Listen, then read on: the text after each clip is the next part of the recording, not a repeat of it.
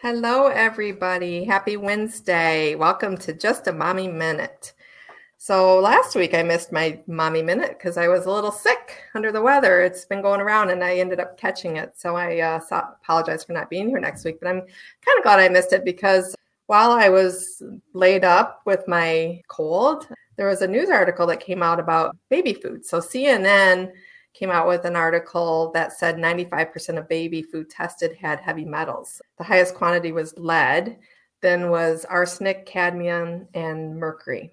10 times the amount allowable by public health companies, organizations, and zero lead is the allowable amount for any food. So that was kind of an alarming thing. The highest food that had the metals in it was rice products, and then sweet potatoes and fruit juices.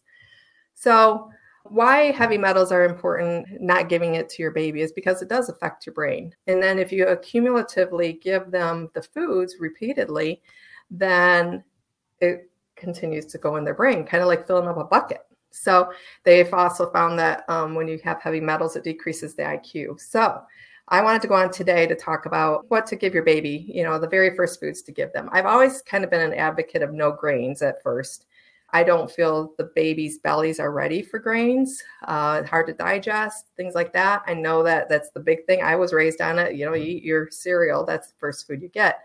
More studies have come out saying that that's not the best food, first foods. So according to Weston A. Price, which is kind of where I get my information from, the first food you should do is cooked egg yolk.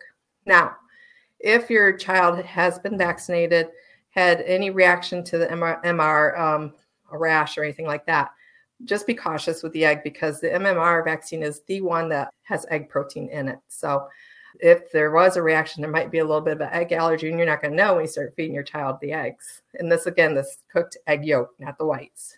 The next one would be cooked fruits, starting with pears, peaches, apples. Avoid berries because there's possible allergies with those.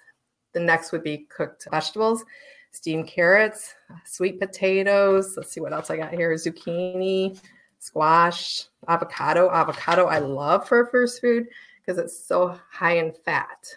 Then you want to introduce each food separately. So you start with your cooked pears and then you wait 3 days. So what you're waiting for is to see what the baby's done.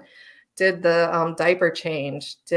Was there any rashes that broke out? Was there any on the mouth? Are they fussy? Are they gassy or things like that? If any of those things happen, then the baby's a little sensitive to that food. So you might want to put that one to the side and try another one.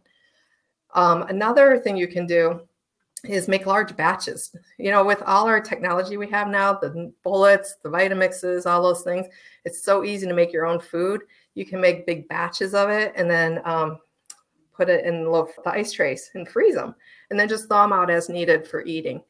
Another side note is that if you are nursing, babies can nurse for a year without ever having people food. So just keep that in mind that, they're getting plenty of nutrition through your breast milk if you're nursing.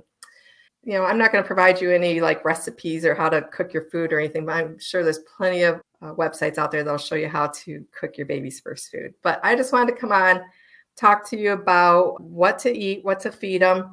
Again, avoiding the grains, definitely the rice products because of the high metals. Another side note is they also found this in the organic foods. So I didn't read all the way through to see if it was a higher or lower amount of metals, but they also are in the organic foods. So when you do also choose foods for your baby, first foods, try to choose the organic ones, real food, not the baby, what do you call them, pouches or whatever they're serving them in now. Okay. Yes, Kaylin, the cooked is just to make it softer, just easier for them to chew. Yes, raw is better because you get the enzymes in it, but when you're first starting off, you want to have it really soft because they don't know what to do. So really soft. You can eventually do raw foods, but I would start with cooked, so it's very soft and they can figure out how to get the food down that way. So I hope this helped, and it's scary stuff that's out there about our processed foods, even the baby foods. So have a great week. Oh, before I leave, I want to remind you about Saturday, November 2nd from 10 till 4:30 at Platform 24 in Carmel. The Women's Natural Health Conference is going on. We're going to be there. We'll have a booth, but it's a great conference to learn about women's health naturally. So I hope y'all can attend that. And we have information here at the office if you need some. It's from 10 a.m. to 4:30 p.m. And then also it's our last day for bingo. So I'm happy to see some of you on here. You're probably getting your bingos right now, but it's been really, really fun doing bingo this month. And we're going to draw tomorrow. We'll do that live.